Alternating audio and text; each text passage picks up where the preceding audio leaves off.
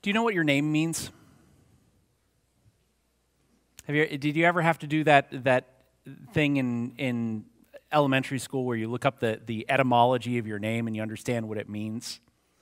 I had to do that in elementary school. My name is James. It comes actually from Jacob, which means supplanter or deceiver. Let's go with the last name, a little easier, a little less freight with it. Benson, son of Ben. That one's easy. Do you know what your name means? If you had to have a name based on your character, what would your name be? Would some of us be named perhaps a little frazzled in the morning, a lot frazzled in the afternoon? Would some of us be named arriving 5 minutes early is too late? Would some of us be named, I need to bring a gift everywhere I go so that I am viewed as thankful? You know, if we had to have our character in our name, what would your name be? My mother would joke that my name would probably be the last time I was early was when I was born.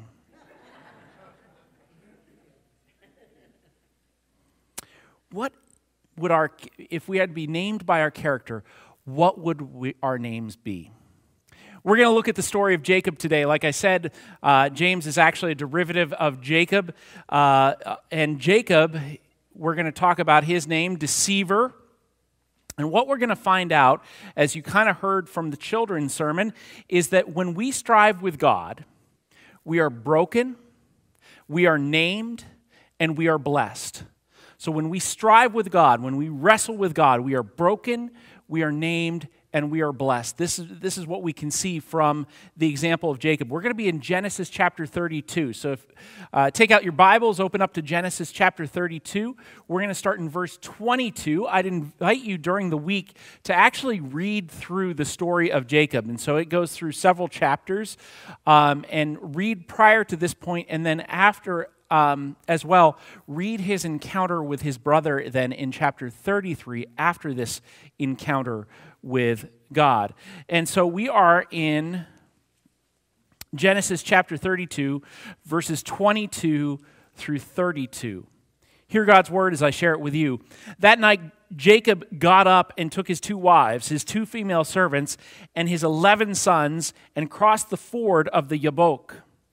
After he had sent them across the stream, he sent over all his possessions. So Jacob was left alone, and a man wrestled with him till daybreak. When the man saw that he could not overpower him, he touched the socket of Jacob's hip, so that his hip was wrenched as he wrestled with the man. Then the man said, "Let me go, for it is daybreak." But Jacob replied, "I won't let you go unless you bless me." The man asked him, "What is your name?" "Jacob," he answered. Then the man said, "Your name will no longer be Jacob, but Israel, because you have struggled with God and with humans and have overcome." Jacob said, "Please tell me your name." But he replied, "Why do you ask my name?" Then he blessed him there. So Jacob called the place Peniel, saying, "It is because I saw God face to face, and yet my life was spared." The sun rose above him as he passed Peniel, and he was limping because of his hip. Therefore, to this day, the Israelites do not eat the tendon attached to the socket of the hip, because the socket of Jacob's hip was touched near the tendon. This is God's word for us today. Let's pray. Lord, we come before you and before your word to be instructed. Teach us how we can live in a way that that reflects your grace to Jacob and reflects the way that you changed the course of his life. Remind us that you can change the course of our lives, and that the fears and the hurts and the hang-ups that we bring with us and that we try to overcome, you are able to overcome alone. Strengthen my words during this time, for mine are empty, just a vapor in the wind, but you, O God, you hold the very words of eternal life. So may the words of my mouth and the meditations of all of our hearts be holy and acceptable to you, O Lord, our rock and our Redeemer. In the name of the Father, and of the Son, and of the Holy Spirit. Amen. As I said, when we strive with God, we are broken, we are named, and we are blessed. We want to start out with this idea that we do create identities for ourselves. In fact, our culture encourages us to create identities for ourselves. And there are a number of ways that we can create that identity. Some of us have carved out an identity as professionals. We are people who dress the part. We are people who look the part. We are people who act the part. There are some people who have carved out their identity as the casual people in the group. I often joke that if I could exist in jeans and a sweatshirt, I would be the happiest person on the face of the planet. I want to be casual, but my identity was formed in a house with a couple of teachers.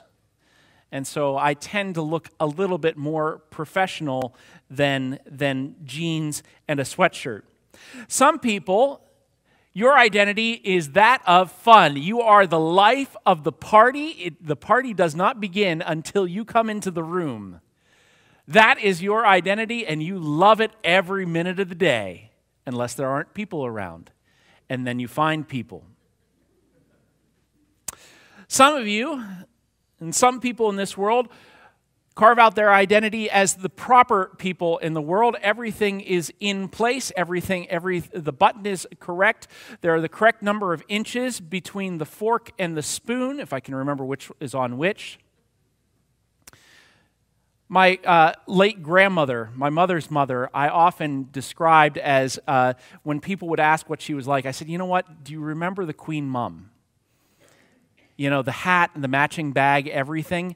That was my grandmother, dressed to the nines all the time. Even as dementia started to set in, she could get herself dressed for the day, and she looked the part. We create identities for ourselves, and we live into those things, and they are deep-seated within us. If we can remember those identities when dementia starts to set in, then we have really driven them deep into who we are. Names in the Old Testament were often a window to someone's identity. Abraham, father of nations. Isaac, he laughs. Ishmael, God hears. They were often windows into people's identity or into the circumstances around which they were born. And often that carried through their lives. As I said, Jacob lived into his identity of deceiver quite well. When Jacob was born, his brother Esau was born first, and Jacob was at his heel. To grasp the heel in Hebrew meant to deceive. Oh, did he live into it. Esau came in the one day and he was famished. He thought he was going to die. He was so hungry. And he was willing to sell his birthright, his inheritance, to Jacob for a bowl full of lentil soup. How many of us like lentil soup here? Few of us.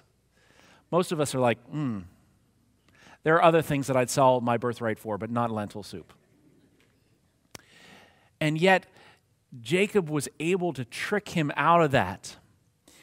When Isaac was old and couldn't see any longer and his senses were failing him, Jacob found an opportunity to steal Jacob's blessing from him. And he tricked his father into thinking he was Esau so he would pronounce the family blessing on him, only to have Esau come in moments later and discover the deception and want to kill his brother Isaac. He lived into the identity of a deceiver quite well. Jacob wanted to win. He didn't like to lose. And he did whatever he needed to do to ensure that he won. Now, as we see in this encounter with God, Jacob comes in. And he encounters this man. Where Jacob is in this passage is he is between two deceptions. He had broken his relationship with Laban, his uncle, for whom he had worked for 14 plus years. And Laban was not keen to have him around any longer, but God had called him to go back to Canaan, which is where his brother Esau, who wanted to kill him, was. So he was in between Laban, who didn't want him, and Esau, who wanted to kill him. Sounds like a great situation, doesn't it? And it's there that he is wrestling because Jacob no longer has to think about himself. If you notice in Jacob's prayer as he prays, if you read this part, verse 9 through 21, Jacob prays to God, God of my father Abraham, God of my father Isaac. And part of his prayer is that the women and the children might be overtaken if something bad happens. Jacob has something more to live for than just himself again. Jacob has something more that he has to worry about than just himself. And that is pressing on him, and he doesn't know what to do because his life of deception, his life of trickery, his life of lies has come back, and he doesn't know where to go. Because if it were just me, I could probably trick my way out of this, but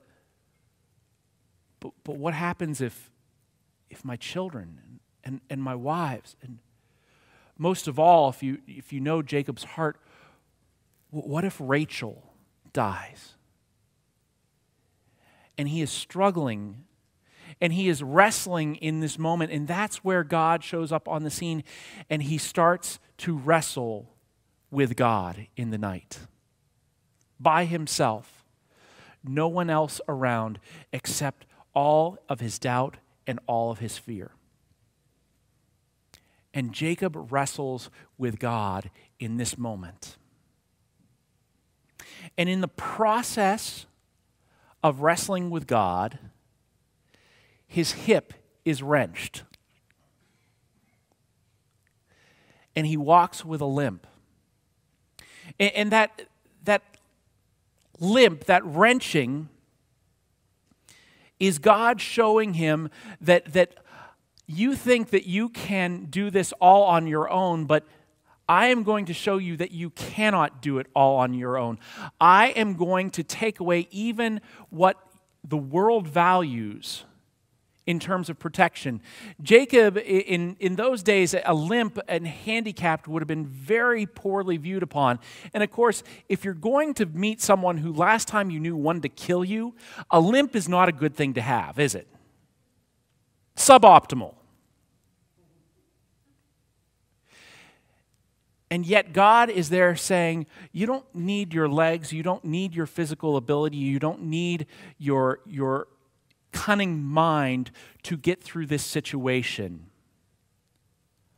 I'm going to show you that dependence on me will leave you in a position that you cannot take care of yourself. That all that is left is full dependence upon me.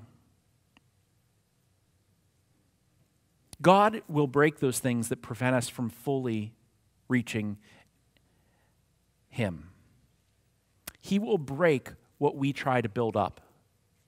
What is it that we have tried to build up in our lives as unassailable?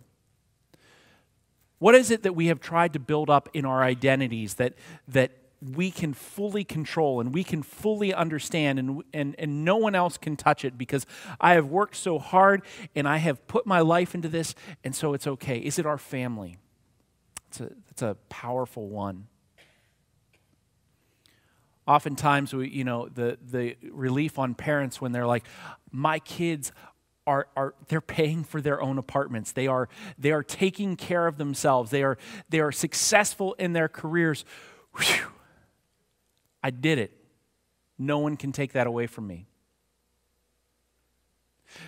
Or is it in being close to family? Is it the fact that it can be a twisted form of it? Is it that I am the part of the family that actually made it, or I'm the part of the family that actually knows what's going on, and so I'm the one that actually can see things for the way they are. Are they our professional identities that we have been successful in business, or we have been successful in teaching, or we have been successful in nursing, or we have been successful in whatever it is that we have done, and so that is my identity that I've tried to build up? Those things can be barriers to God when they are on the throne of our hearts. When they are in the middle of who we are to be, where God is to be, God is going to knock those things over. He is going to destroy those things so that all we have left is Him, so that at the end of the day, we cannot claim any success for ourselves, but it is God only who can claim the success. What is it that we're trying to build? What is it that we need to allow to be knocked over? What is it that we need to allow to be broken? What is that in our lives? Think back to the beginning for a second. What was that name that you choose for yourself that would identify your character? As I mentioned, Jacob lived into his name, deceiver. As I was reading through the commentaries, scholar Victor Hamilton said, up to this point, if you had to choose a name for Jacob, probably the best name for Jacob would be Jacob will rule. Jacob was the king of his own castle. Jacob was in charge of his own life. He was the one who set the tone, who set the tempo, and who set the direction. And now he is at a point where his own work has gotten him into trouble. His own work has gotten him into a place where he can't get out of it.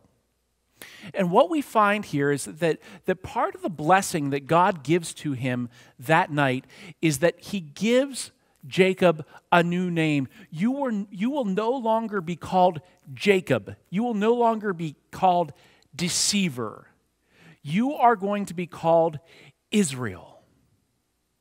Okay, what does that mean? You're no longer going to be called deceiver. You will be called God will rule. Or let the Lord rule.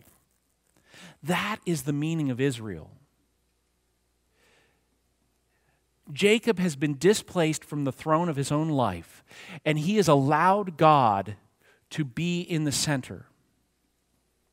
And his identity has changed. He has been given a new name where it's no longer him trying to figure things out, but it is God who is going to rule over his own life. God is going to rule over his circumstance. And so he can now have no more fear over what his brother is going to do, because it's no longer his brother who will decide whether Jacob is still in charge, because Jacob has laid down his own life in front of God and said, you can rule. You can be in charge. He receives a new name.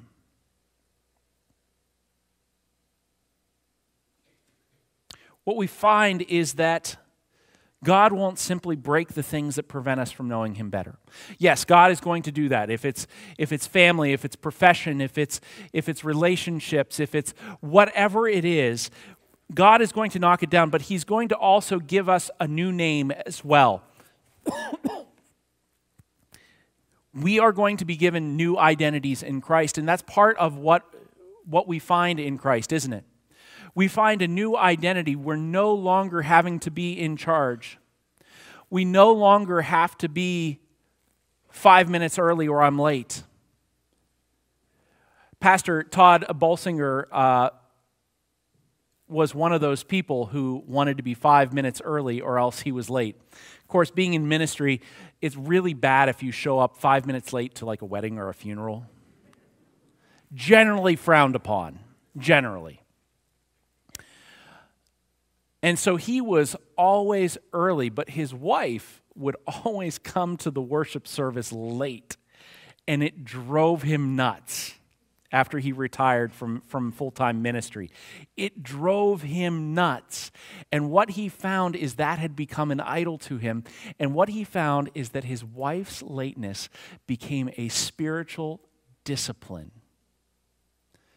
towards allowing God to be in control, knowing that the worship service would still start without him there right at the beginning. He wanted everything lined up. He wanted everything just the way it should be. He wanted to observe the clock more religiously than he wanted to observe God. And he allowed that to be a spiritual discipline, to take that part of his life out of the center and to allow God into the center.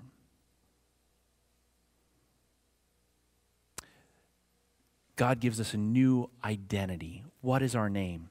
Beloved. As Pastor Dina said to the kids, you're a mess, you are loved. More fearfully and wonderfully than you could ever imagine. So when we strive with God, we are broken, we are named, but then we are also blessed. Now, blessed is a word that has a lot of freight in our day and age. It's something that gets bantered about. You can find it on the internet, #blessed.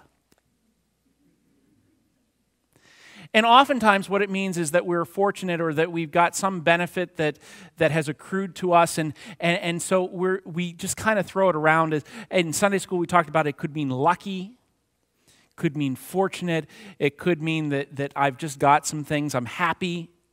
But blessing here in this passage is not that Jacob's saying, oh, I'm happy, I'm lucky, I know how Esau is going to respond to me. He still does not know how Esau is going to respond to him.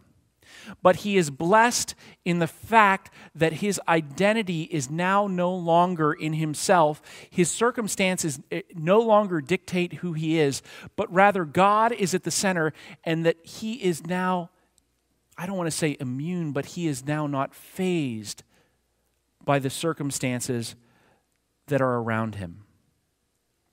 When we strive for God and when we strive with God, we find contentment in his grace and in his provision and in his identity as opposed to our own. Philippians 4:12 and 13 are verses that get bantered around and get taken out of context all the time. It's a coffee cup verse. I can do all things through Christ who gives me strength. We often will say that in difficult times. We will call that up, ball players will talk about that. Listen, if that version of Philippians 4:13 were correct, then I would be in the NHL. Here we are. We have to read verse 12 to understand what Paul is saying there. Paul says, I know what it is to be in need, and I know what it is to have plenty. I have learned the secret of being content in any and every situation, whether well-fed or hungry, whether living in plenty or in want. I can do all this through Christ who gives me strength. I have found that the secret of contentment is not in my circumstance, but being found squarely in the will of God, with God in the center of my life. That is the definition of blessing,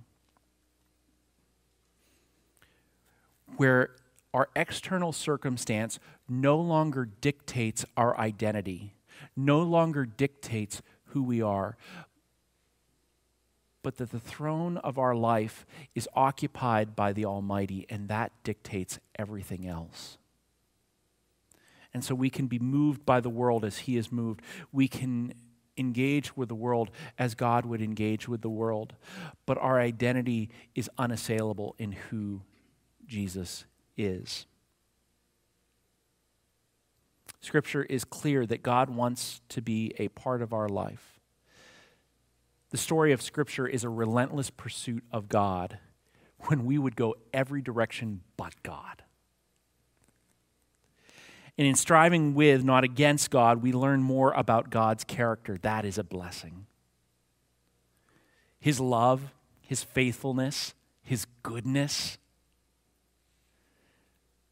Jacob didn't want God's name in order to control God. Jacob wanted to learn more about God's character. Who are you? Tell me your name. Tell me your characteristic qualities.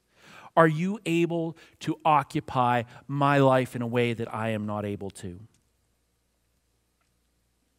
So do we hear that? Do we long for the character of God in our own lives? Or do we take God and we put him on a shelf throughout the week like a good luck charm? Just bring him out whenever we need something. Lord, I need to get through Freedom Road as quickly as possible, and so...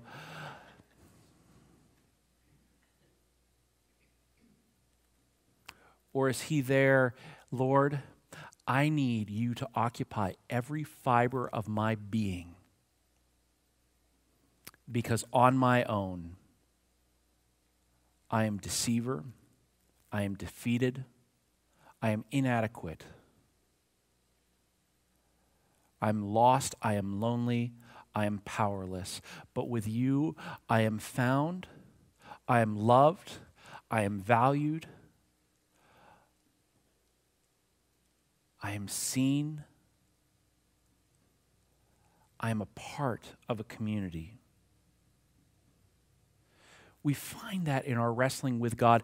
Did you know that you can wrestle with him?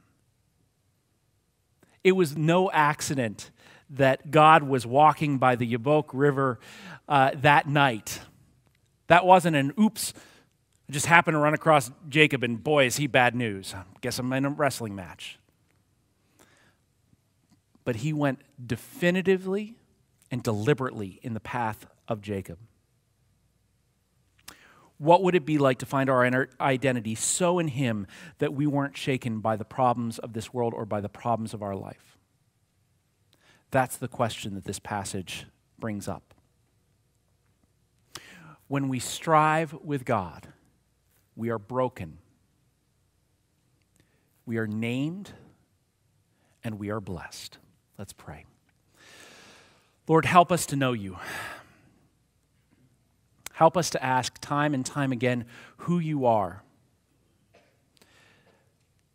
Give us the courage to allow the parts of us that are afraid and that doubt and that wonder and that are looking for help to wrestle with all of who you are, knowing that you are faithful and good, and that you will provide for us in ways that we can't even imagine. That our identities would be secure in who you are. Lord, we give you thanks for Jacob, for his faith, and for all that it teaches us. Help us to live into that this week. Through Jesus we pray. Amen.